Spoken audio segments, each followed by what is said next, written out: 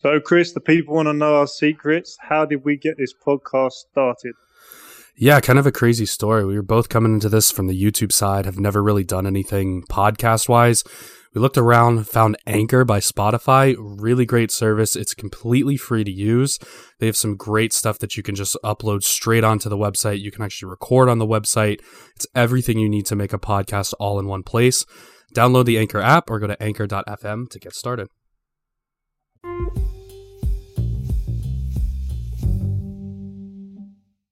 Welcome into another episode of Sower in the States Football. This is Chris, the MLS card guy. We've got the co-host with the mostest. It's Nashi. How are you today?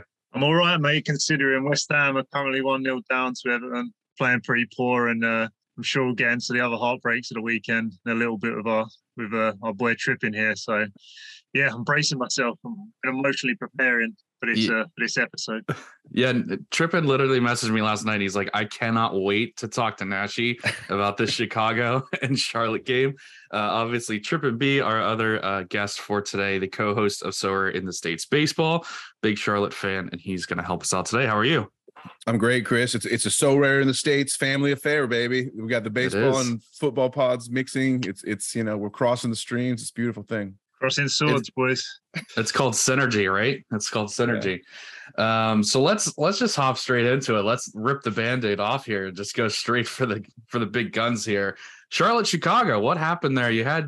I'll let Nashi tell the first half, and I'll let Trippin B tell the second half. How about that? Yeah. So as you know, I'm still over in the UK. So I was up and I was like debating going to bed early. I was like, nah, I've got to watch this. I had Shaqiri in a lineup that was kind of one of my priorities. So I thought we'll see if he can ball out at home to Chicago. It's got to be home to Charlotte. Sorry, I thought there'd be goals in the game. So I was excited. The game goes kind of well. To be fair, we started well, but Charlotte did actually have some nice little counter-attacks at the start of the game. But it was kind of an even game. And then we broke the deadlock. And from then on, I thought we looked pretty solid.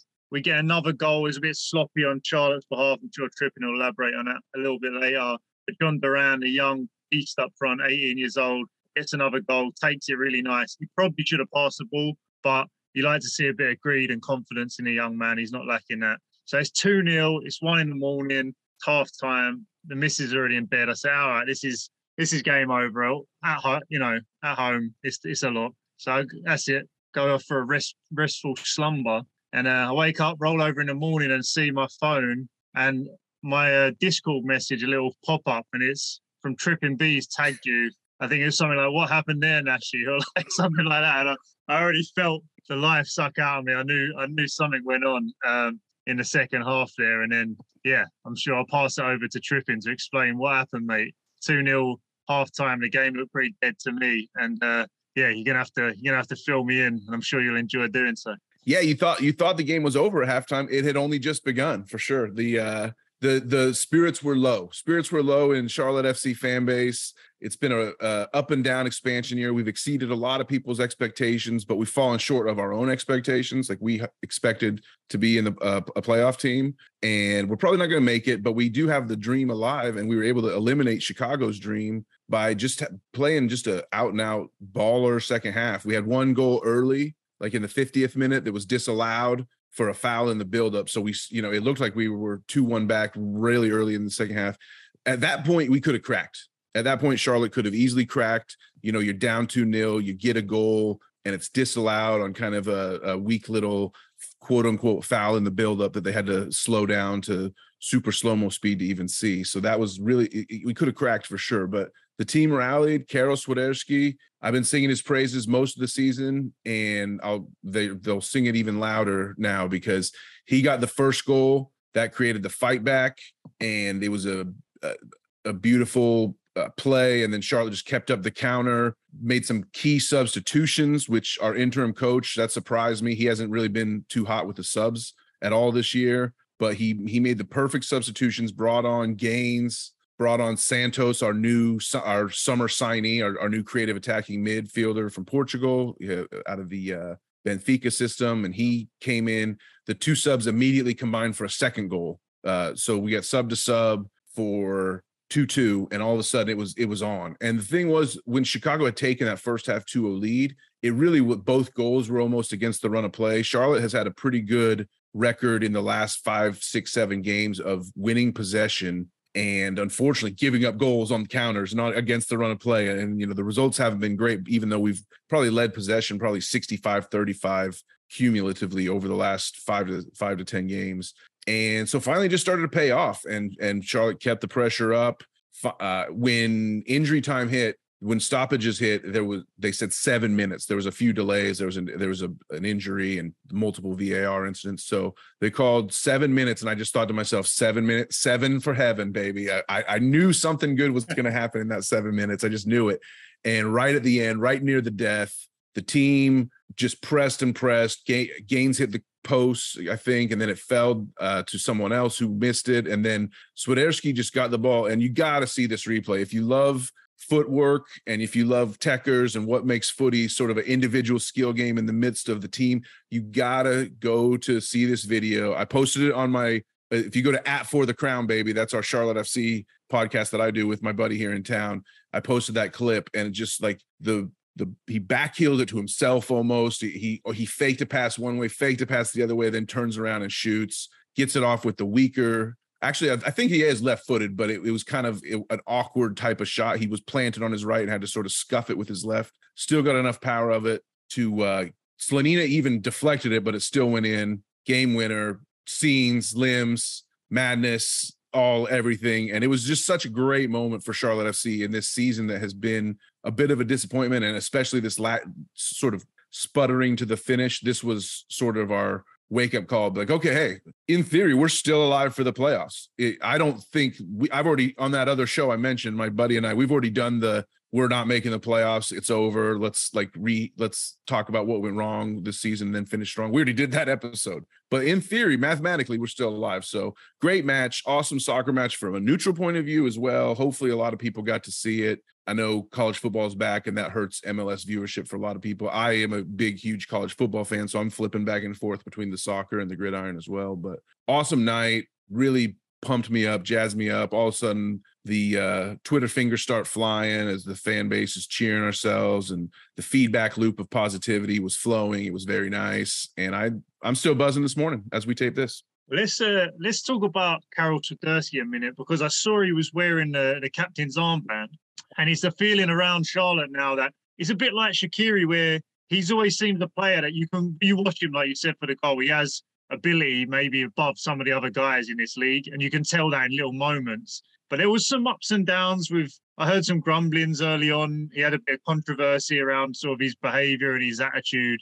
Is this now, they've given him the captain's armband, obviously this kind of a good morale lifting game. It shows kind of the spirit and identity of Charlotte at a minute. And is this a sign that for next season, looking forward, which is obviously relevant for you guys and for So Rare, are they kind of deciding like, this is definitely our guy now, we're going to build around him for the future? And that was kind of a show of him giving the armband. So I don't think he was captain up until that point, if I'm not mistaken. You're correct. Yeah, it was his first time wearing the captain. So Christian Fuchs of Leicester fame and of Austrian national team fame, he is our de facto captain. He's been the main captain of the team all year, sort of for a veteran leadership role and for being a defender and just kind of being the tone setter and whatnot. PL champion, obviously he can be the captain. The problem is he tends to get red. He also leads the team in red cards this year, so he's been suspended. He's suspended last night and suspended for the next match also for violent conduct. He got a game added. So in previous matches when Fuchs has been out,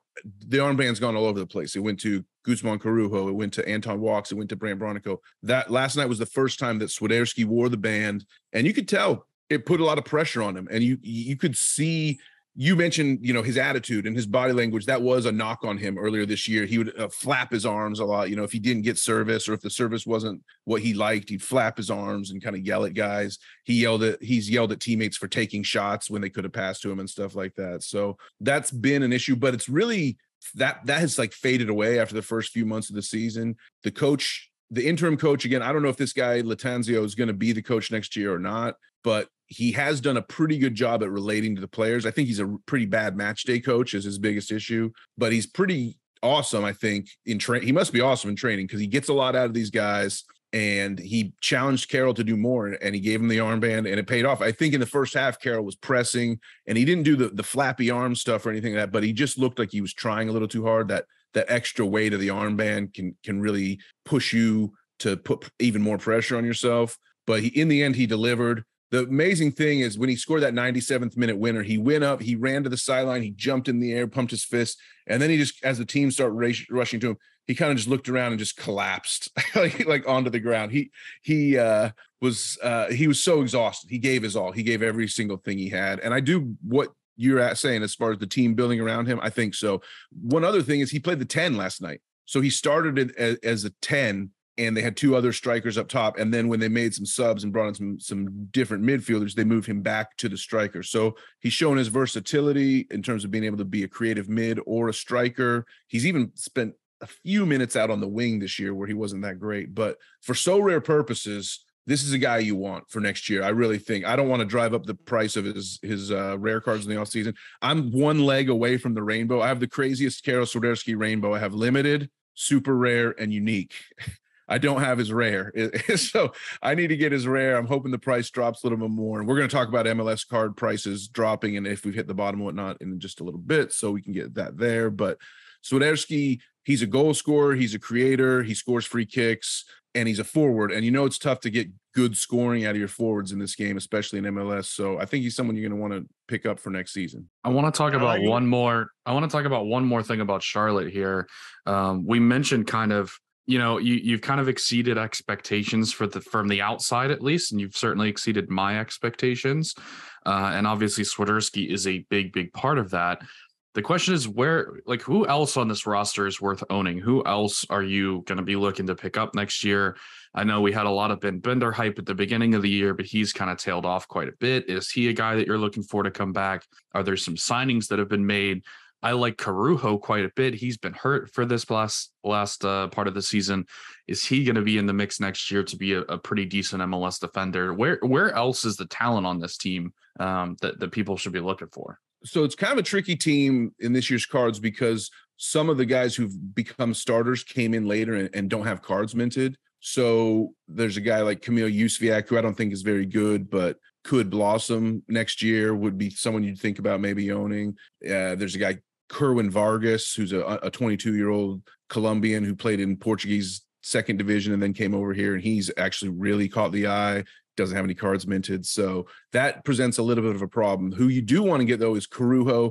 I would definitely recommend. Obviously, coming back from a knee injury is going to be tough, but he's 25 years old. He was dominant as a defender. He was putting up 60s without a decisive on the regular when he was playing. And so he's someone you would really want to try to get cheap this offseason in hopes that he comes back strong from knee injury. Center back, he has worn the captain's band before. He's kind of the vice captain behind Fuchs in designation if he was healthy. He also looks a lot like Olivier Giroud, which is a big plus. Yeah, with an even bigger beard for sure. Yeah, he's awesome. He's a beast. He plays with such passion and just he loves to get into a duel. He's so rare. His game fits the so rare matrix nicely. Hopefully he comes back from injury. I have his unique as well, so I need that to pay off. But the other guy that I think you want to look at is Mackenzie Gaines, who is a forward, and he's probably never going to have huge AA scores. He came in last night, though, and got a sub.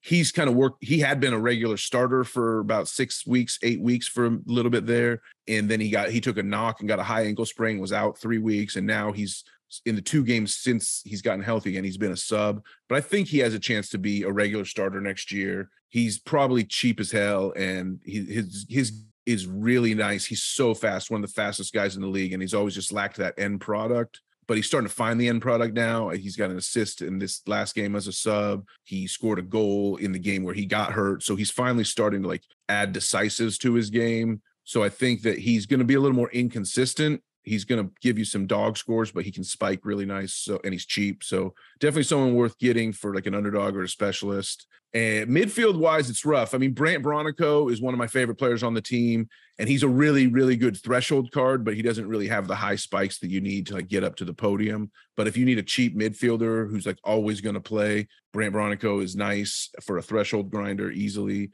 And then one more that I would throw out is another guy who doesn't have a card, but I'm going to be looking to get his card as quickly as possible when it comes out next season is Nuno Santos. So I mentioned earlier, he scored the second goal against Chicago, came in as a sub, and just really looked. So it was his second substitution appearance, and he really looked like he is starting to understand sort of this team a lot better and where he fits in this role. Like I said, he scored a goal on a nice counter. So he's someone whose card I'm going to want to pick up because he should probably be the highest scoring Charlotte mid. And I want to run my Charlotte stacks in America division like I did this year for next year. We got Vinicius Melo came in injury. What's going on with him? Because he came with quite a bit of promise. If I remember, I think he came from Internacional in Brazil, or obviously a huge club over there. Obviously can't be blamed for the injury, but he's kind of off the radar. No one's thinking about him. Is he got a road back to the team? What's going on? So I remember at one point you were quite excited about seeing what this kid can do. Yeah, good shout there for sure. Who knows what he'll do? He'll probably start the season on the bench next year, but he's really young. He's like 19, I think. He has a chance to really grow and be good. We just haven't seen enough from him. But what happened with him is that he had a foot surgery right before the season, like in February in Brazil, like before he came here for final training to start the season. And then it wasn't, I guess what the MLS doctors determined was that the doctors in Brazil had botched the surgery. Like his recovery wasn't coming quickly enough. And they're like, okay. So then he had another foot surgery or the same procedure basically on the same foot here in America. So he basically had like the same surgery twice in a year. And that's what's held him out from getting on the pitch. But he's jogging and training these days. And he hasn't yet to make the bench for a match day squad, but he is someone that we are excited about. Another guy, he's not as cheap as he should be. Like for someone who's been out all season, his price never seems to come down. I think it's because people see 19-year-old striker with a sweet neck tattoo and they're like, I'm paying for I'm buying this card. You know, I'm gonna trust the future on this one. So really interesting. So let's move on here. We had a few other games that you had said that you had seen. First of all, the Hudson River Classic, the Red Bulls against NYCFC. Gerhard Struber comes in, guarantees a win in this game, and then promptly gets absolutely whipped by NYCFC. Bold to say you're going to go into Yankee Stadium and beat NYC because nobody does that. It doesn't really matter what their form is. When they play at Yankee Stadium, they're really, really hard to beat. And is NYC back here, Trippin, or was this just kind of a one-off, or what was the story of this game? I think they might be back. I don't really rate Red Bulls too highly myself, and yet there they are up near the top of the standings as a playoff team themselves. They're going to have to face Charlotte, the aforementioned Charlotte FC on decision day. It'd be awesome if the Crown has a chance to knock the Red Bulls out of the playoffs at that spot, but they're down to 5th after that loss, and New York City hold 5th overall, I should say, in the MLS. Red Bull's still 3rd in the Eastern Conference. NYC, I think, is back, though. The biggest thing for NYC is they're a great team that really relied on the goal-scoring prowess of Tati Castellanos, and also they really responded well to their coach, Ronnie Delia. So you lose both the coach and the talisman in the middle of the season. Obviously, that's what sent them into a bit of a spiral, but they looked really good yesterday, and Santiago Rodriguez looked real nice. He scored a goal and set up the first one in the first minute. And Gabby Pereira, I'm not going to say that Gabby Pereira is finally, able to fill the Tati Castellanos role, but he did look pretty nice. So, Talius Magno still doing well as well. Their defense has really seemed the best that I'd seen them all year, probably last night. So I think NYC might be back. Sean Johnson had stood on his head a little bit to get the clean sheet. And after that sort of mid-season swoon that they went through, losing Tati and Delia, I think they might be back. What do you think, Nashi? I'm interested in, they definitely lose some firepower. Mid-season is going to hurt any side. He was one of the best players in the league, let alone in their squad. So top-class players. That being said, they still have a ton of talent. And I guess I'll pose this question to you, Chris, because I know you're a big advocate of Talius Magno and a couple of these other guys. And would you have expected, do you think Magno's kind of underperformed, or is he maybe not quite as good as a lot of us thought at the start of the season? Because he plays well, and when you look at him, he's obviously a quality player, but we're talking about production here, and he hasn't really sort of put in the sort of numbers up that I would maybe have expected in a team like that. Do you think he's underperformed, Talius Magno, Chris? I wouldn't say underperformed. I think he benefited quite a bit from all the attention that went to Tati Castellanos, and now he's got to figure out how he fits into this team without Tati Castellanos, which is realistically, that's the whole team, right? Like they relied so heavily on him, and why wouldn't you? As you said, one of the best players in the league, and now you lose him, and you have to figure out, you have to basically reinvent your entire team.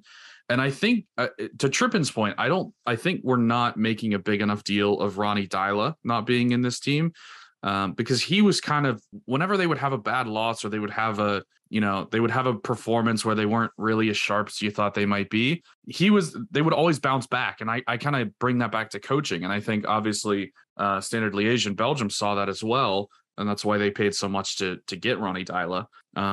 But I think a lot of this comes down to coaching and just having the right, kind of mindset. But as far as Talles Magno, yeah, you got to kind of reinvent your entire game mid-season. I don't know if that's really possible to do. But if you really look at his numbers, like, he's had a pretty good season, especially while Tati was in town. So, I mean, I can't say that he's underperformed for me. He is also only 19. So, I mean, you can't really expect too much. I still think the world of him. And I think a lot of New York's problems have really been more at the back. They've had injuries to the big back three of Chanot. Well, they never play as a back three, but they have three really good center backs, Chanot, Martins, and Callens. They've either had injuries, or they've had suspensions, or they've had, all kinds of different issues going on with those guys. And they've just been shipping 3 goals a game, which is killing Sean Johnston's scores, obviously. And it's really, I think that's why they're not really playing the way that we expect NYCFC to play. So yeah, for me, I love Talles Magno. I think he's one of the top 5 players in the league for next year. And I'm excited to see where things kind of go with this team. Are they back, to Trippin's point? I don't know if I'm sold on that. I don't know if I'm sold on that. I don't like where they are right now. I think they need a new coach, and I think they just need an offset to reset without Tati Castellanos and figure out what they're going to do moving forward. So we'll see. I mean, we'll see. Obviously, they have an incredible spine to that team. They have a great back line if they're all healthy and if they're all there, and they can just pitch a bunch of shutouts. So we'll see. Not a team that I want to be playing in the playoffs, that's for sure. Is there a case that Magno is just the most extremely overpriced card on So Rare at this point, with a floor of 0.67 currently on the market, and hasn't scored over 50 in 8 game weeks? It's kind of crazy. He's got 1 decisive in his last 14, and I guess that was kind of the point. I mean, we'll get into it like we said earlier. I'm already kind of looking ahead to next season of picking up some of these guys. And yeah, I was actually looking at Talles Magno as a sort of under 23 forward option in the league. Obviously, he's on the field, he's one of the best players. But yeah, that was a bit concerning to me, and that's kind of what's got me thinking. 1 goal in 14 games for a centre forward for one of the best teams in the league is a little bit concerning. Like you said, well, he's priced like he's scored 10. Yeah, he's definitely not a center forward. He's definitely more of a winger, kind of in the, Larissa Araujo mold down in Atlanta, where he just kind of is a winger, holds the ball a lot, makes good runs when he has the chance. But yeah, I don't know that he's really gonna. I don't know that I love him as a center forward. Let's put it that way. I mean, and that's what he was playing when he was really doing well with Tati Castellanos. He was a winger. So that's part of the transition that I talked about. You're learning an entire new position mid-season. I'm kind of more willing to give him a break on that. You're right. That's not going to cut it going forward, but there's a ton of talent there. He had a slow year last year and then kind of figured things out. So I'll give him the benefit of the doubt until he proves me wrong. And I mean, the talent is undeniable. You see just the way that he plays, you see the talent all over the pitch. It's just a question of can he find the back of the net, and he's shown that he can score. So we'll see how things go. But yeah, it should be interesting. Let's talk a little bit about Atlanta and Philadelphia. So we actually went to this game. We were invited by our good friend, listener of the show, our good friend Colin, had us down in Atlanta, and we went to the game. Got to see everybody in person. Joseph Martinez again coming off the bench. I know you watched this game as well, Trippin. So I just give us a little bit of your perspective here. And then I'll kind of give you my perspective. But what did you see in this game from Atlanta or Philly's perspective? I would call it the rare, really entertaining 0-0 draw. I mean, it was 0-0, and it was still so fun to watch all the way throughout. I don't know what it was like in the stadium for you, but there was plenty of chances. Even though nothing went in, there was lots of chances. Andre Blake made like this insane save right at the death to keep the score sheet clean, and there was cool free kicks and Almada doing things and Gazdag doing things, and Carranza headbutting opponents, and Jose Martinez, El Brujo playing one of his better games recently, even with the yellow, still turned out 65 so rare points. So it was just really fun to watch. I'll never understand the whole why Gonzalo Pineda just decided to sort of pick a fight with Joseph Martinez, their franchise's most emblematic player. Maybe Joseph picked the fight with him, who knows? But the fact that they're not getting along, I think, hurts Atlanta, because Joseph Martinez is just flat out better than Dom Dwyer. It's got to kill Atlanta fans to see Dom Dwyer, former Orlando man, in there as center starting striker, while everyone's favorite player, Joseph Martinez, is on the bench. It's really weird, but all I can say is it has kind of been working for Atlanta. So to draw, even at home, and when they could have had a win, but to get a draw against the Union is no small feat this year. They're, racing to try to get the Supporters Shield. And so I'd have to say, all in all, pretty impressive performance by Atlanta United. It's impressive, but it's not enough. Like, they needed 3 points in this game. You look at the standings, they're basically dead now. It wasn't enough, and they had plenty of chances to put the ball in the back of the net. To your point, Andre Blake made 2 incredible saves that I saw. One at the death, and one where there was a ball heading for the top corner, and I don't know if it was going to hit the crossbar, just underneath the crossbar, but he just tips it over very nicely. And he's absurd about doing that. Like, every inch of his 6'5" frame or whatever it was completely stretched out to get his fingertips on that, and just enough. He's the only goalkeeper in the league that makes that save. I think Philly hit the post once, although they may have been offsides on that play. We couldn't really tell. And then Atlanta hit the post twice that I saw. So yeah, there were tons of chances in the game. And this is just kind of Atlanta, right? Like, this year, at least, all these expectations, all this talent, they dominate the game against everybody, against a team that's won something like 27-4 in their last 5 games. They're just steamrolling everybody. Philly, they come into Atlanta and get kind of beat up. Like, Atlanta was the better team, but Atlanta just couldn't score. They could not put the ball in the back of the net. Had 2 glorious opportunities, and just couldn't do it. And that's kind of emblematic of the season. To your point with Joseph Martinez and the coach, like, I don't know that Pineda survives this. Like, if you're looking at this from a fan's perspective, you're on Joseph Martinez's side, period, end of story. Because the thing he's frustrated is they're not winning. They're not playing well. And he's being benched, even though he's the star striker and he's still the top scorer of the team.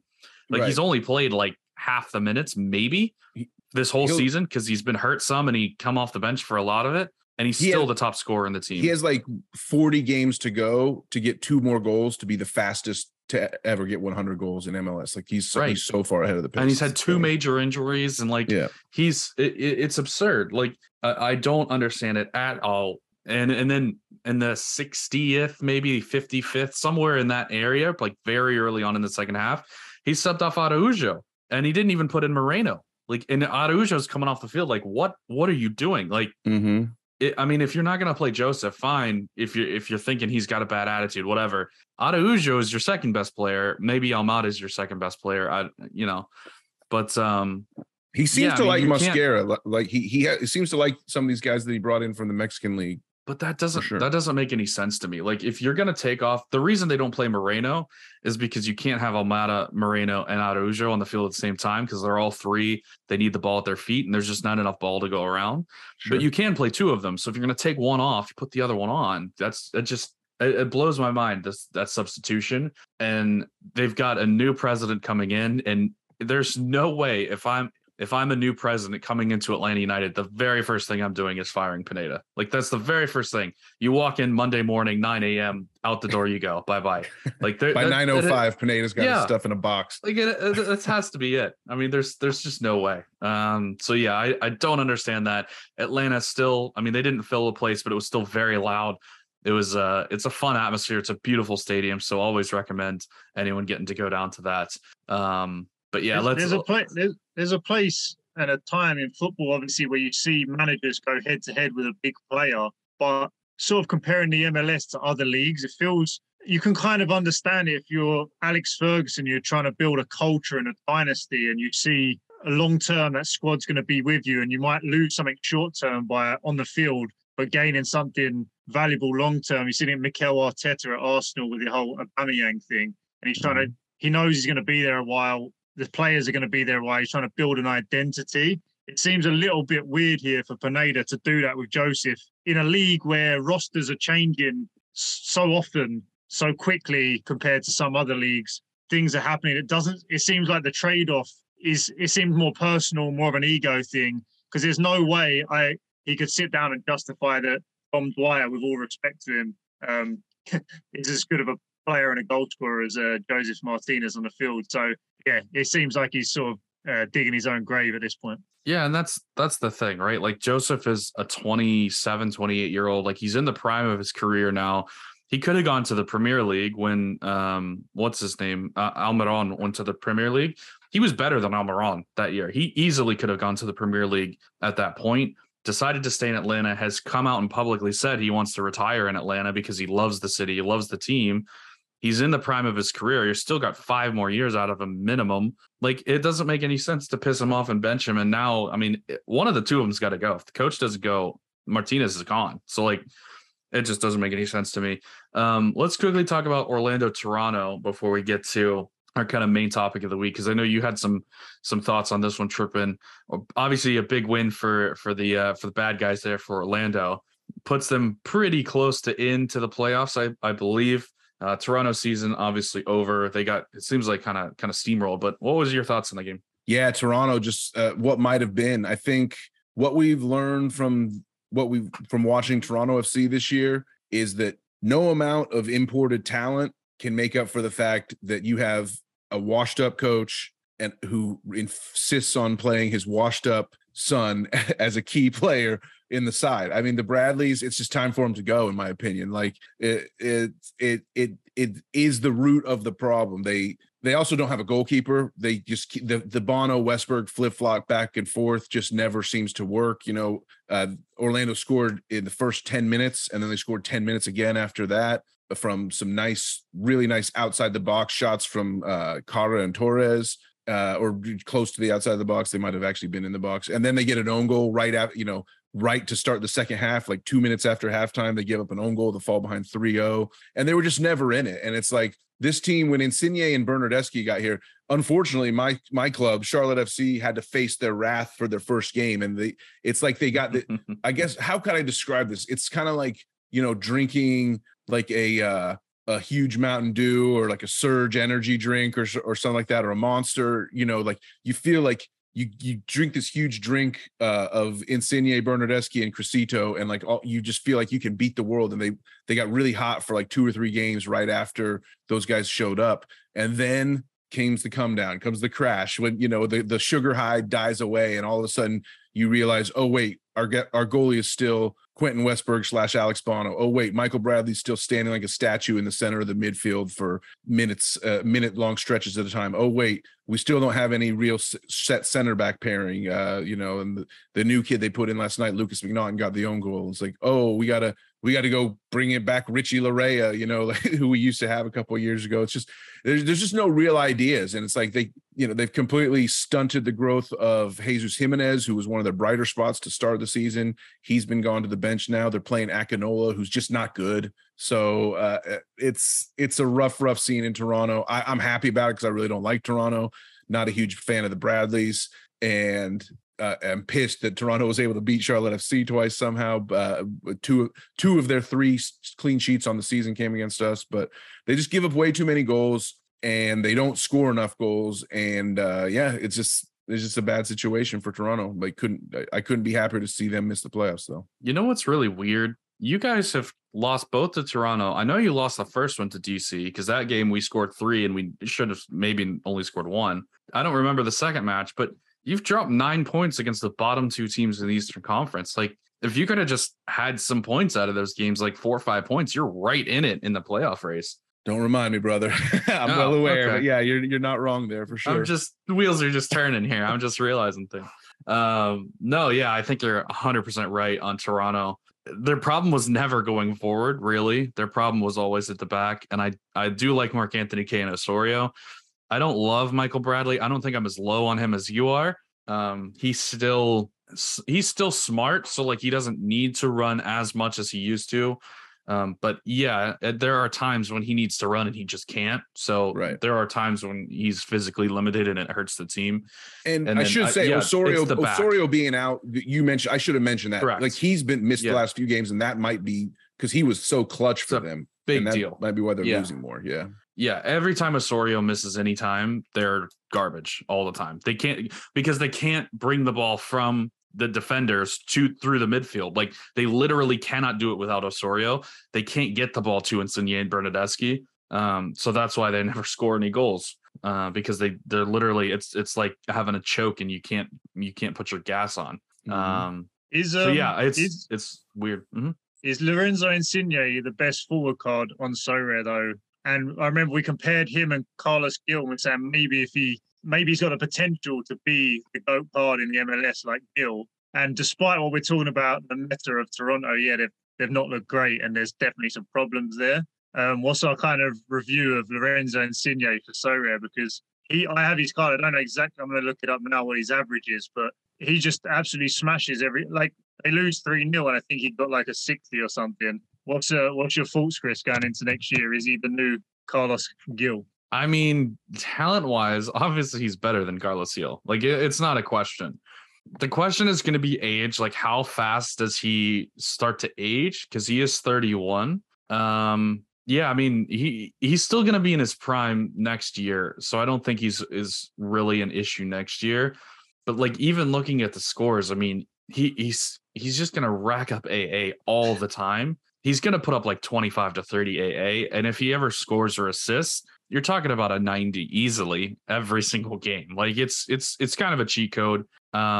He did miss the Atlanta game. I think he had a kid or something. I don't remember why he missed that game. Actually, I can speak to that because I just saw this news this morning. It's really unfortunate. He actually left the game against Orlando with 10 minutes left, even when they were out of subs, because unfortunately his wife lost a baby. So he left the game and has had this family tragedy, and it's potential he could maybe miss another game at this point. But really sad story, and I don't know a ton of details, but I did see that headline, and Insigne has been playing awesome, and I as much as I'd like to talk trash on Toronto, definitely wish him and his family the best in this time. Got to be rough, and I'm not sure how it will affect his play for the rest of the year. Yeah, that's tough. That's really tough.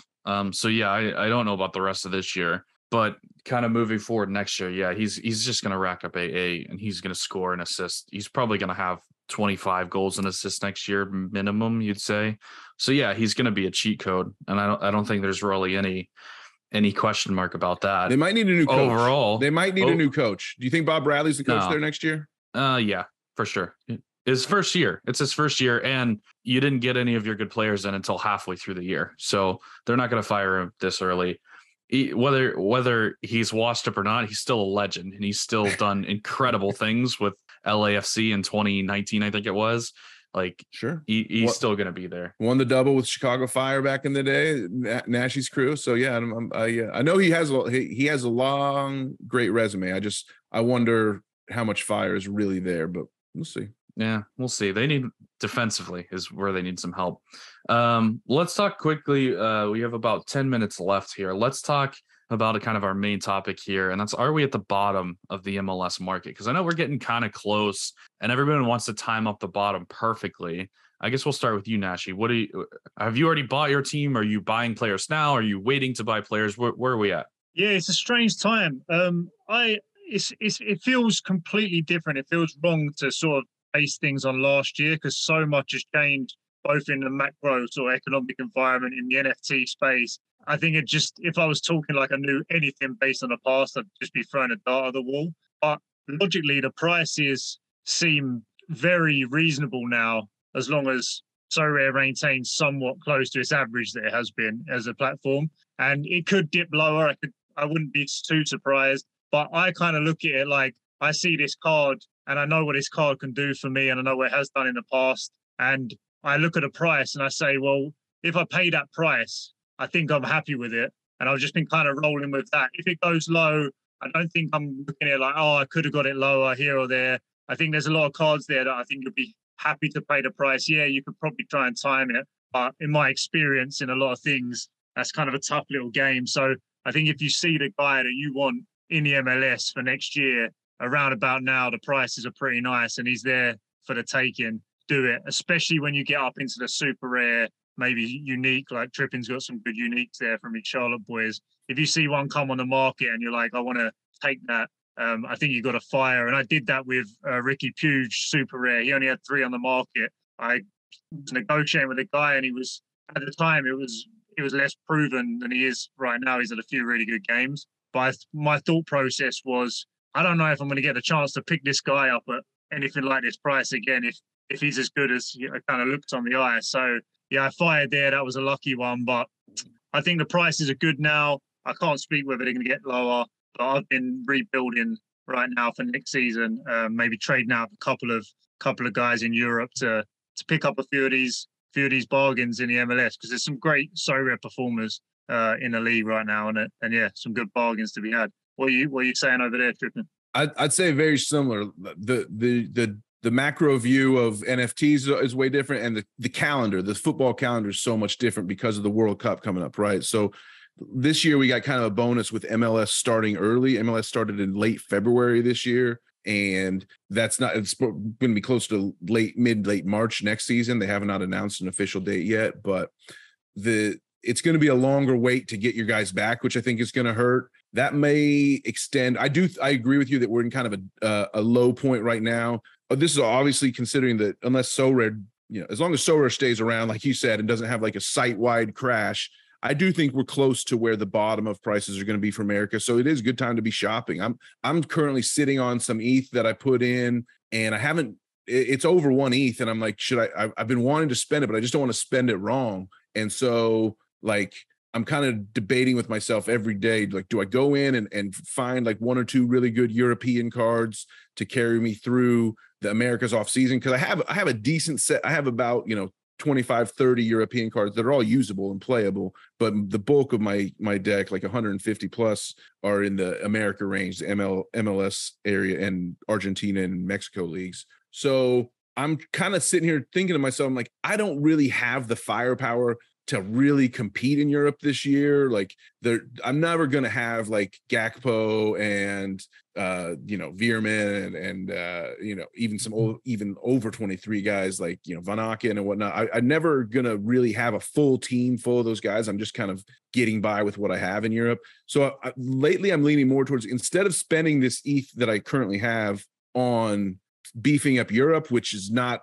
it's going to be kind of like it'll be too little too late. I'm really looking at this American market. I'm thinking, okay, how can I spend this ETH on some longer term investments that's going to help me to win next year a lot bigger? Because I'm like, I want to win D1, D2 America. That's like, it took like the first year I played So Rare in 2021. I really only played Division 4, and then I tried to I crept into Division 3 with a few super rares by the end of the year. This year I deposited some ETH. I got some really nice super rares, some guys that I really like, and then you can call it smart or silly, I guess, but I got into the unique world because they started putting Charlotte FC uniques on the auction block, and I wanted them just for my Charlotte collection. So now I've got some uniques, and I'm sitting here saying, okay, I can really make a push into D1, D2 here. So that's kind of where I'm thinking of kind of punting most of the European season play. I'll be able to play for thresholds with what I have, but I'm not going to really be a force to be reckoned with in Europe. And that's fine for now. I can maybe look to that next year if the spring and summer of Americas goes how I want to. So I'm taking that time right now here in September 22. I'm trying to set myself up to be the best in March and April of 23. It seems like a long time to wait, and I'm not the most patient person, but I'm hoping that will pay off. If you want a place to spend some of that ETH, I have some beautiful Aaron Long limited cards. that I can. I have about 20 of them, so we'll see where those go. I need Aaron Long to go away so Andres Reyes can get a regular starting time, bro. No, Aaron Reyes on the bench screwed me yesterday in my specialist super rares. Absolutely sucked. Aaron Long is the GOAT, and he will be a starter at the U.S. national team for the World Cup. I'm going to call it right now.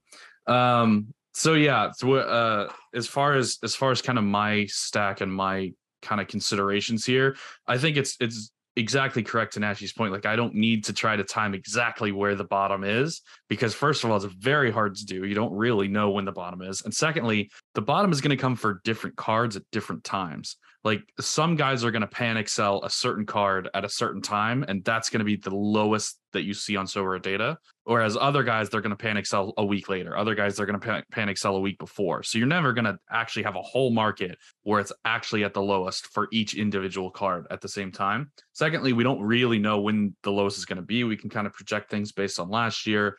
And we kind of take last year as a framework and then kind of add in the special things about this year. So obviously World Cup, later start date to the season, earlier end date to the season as well. A lot of people are saying wait till November to buy because that was the lowest time last year. It was the lowest time because that was like the end of playoffs last year, or the end of the regular season last year. This year, it's a month earlier. So realistically, it should be before that. And I guess my concern with waiting is the World Cup, because from Sorare's perspective, it's going to be easy for them to say, everybody's attention is going to be on the soccer world, for the entire World Cup. If we're the best soccer fantasy game out there during the World Cup, we should be onboarding a ton of new users to play specifically for the World Cup.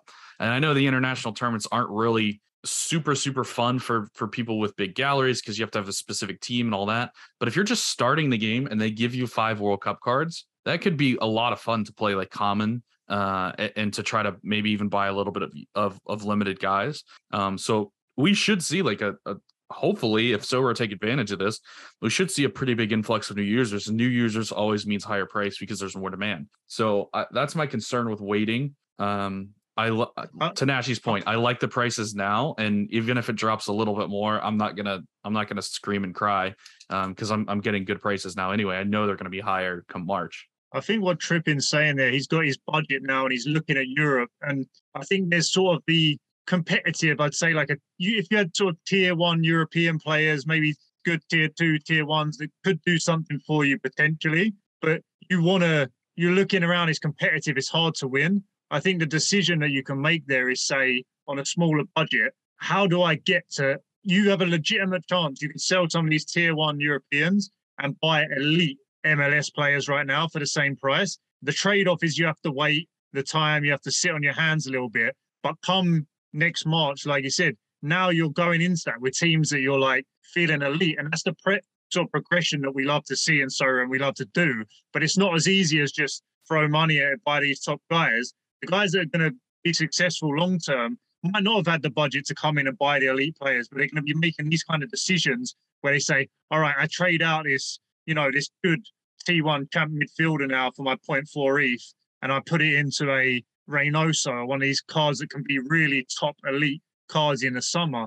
My second point that I think people haven't been talking about that might be good for the MLS cards is that kind of an issue has been this European season, bunch of new leagues onboarded. There's uncertainty, the amount of supply, there's new cards, it's getting more competitive, and it's sort of been a harder landscape to navigate with all these new teams and leagues coming in. That's not going to happen in MLS. We know that. In summertime, we might add 1 or 2 more obscure leagues, but no one's playing football. No one's playing soccer in the summer. So if you pick up these cards, you can kind of more accurately assume that they're going to have the value they had last year, or a bit more, a bit less, depending on what you're thinking. But you haven't got to worry about 10 new leagues being onboarded.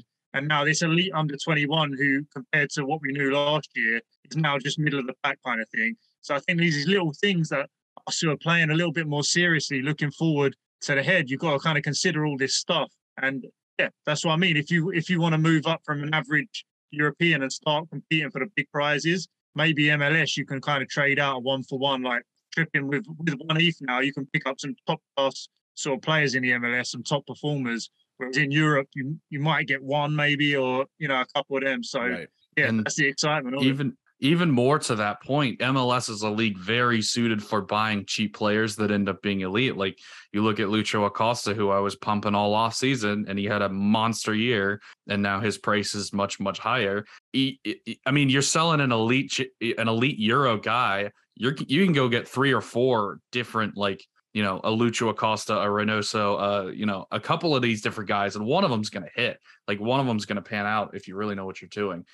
So yeah, MLS itself kind of lends itself to kind of climbing that ladder a bit, and making those trades, because guys that are undervalued or underpriced or maybe just cheaper in general, do end up being some of the best players on the platform and can have their prices raised pretty dramatically. Whereas in Europe, you know who Hans Van Aken is, and everybody knows who Hans Van Aken is, and his price is never coming down until unless he moves, I guess, maybe to West Ham. But nah, he's not. But yeah, so like you that get was my all point. A smoke Like screen. Yeah, we'll see. But yeah, you get my point. Is you kind of find these undervalued type of guys in the MLS a lot more. But that's all the time that we have got for today. We really appreciate Trippin coming on to the soccer side. Definitely check us out on the baseball side if you are interested in that as well. We release on Tuesdays. Anything else you want to say, Trippin? No, thanks for having me. Hope I didn't talk too much. Nashi, always great to see you, man. I miss the times we get to hang out in Orlando. Hope we can do it again real soon. Chris, can't wait to hang out with you as well. And absolutely love it. For the crown, baby. Absolutely, boys. Yeah, that'll happen in the future. We need a little Surrey in the States meetup on the cards this year. I foresee it now. So we'll get it done. All right, boys. Have a good one. We'll see you next week.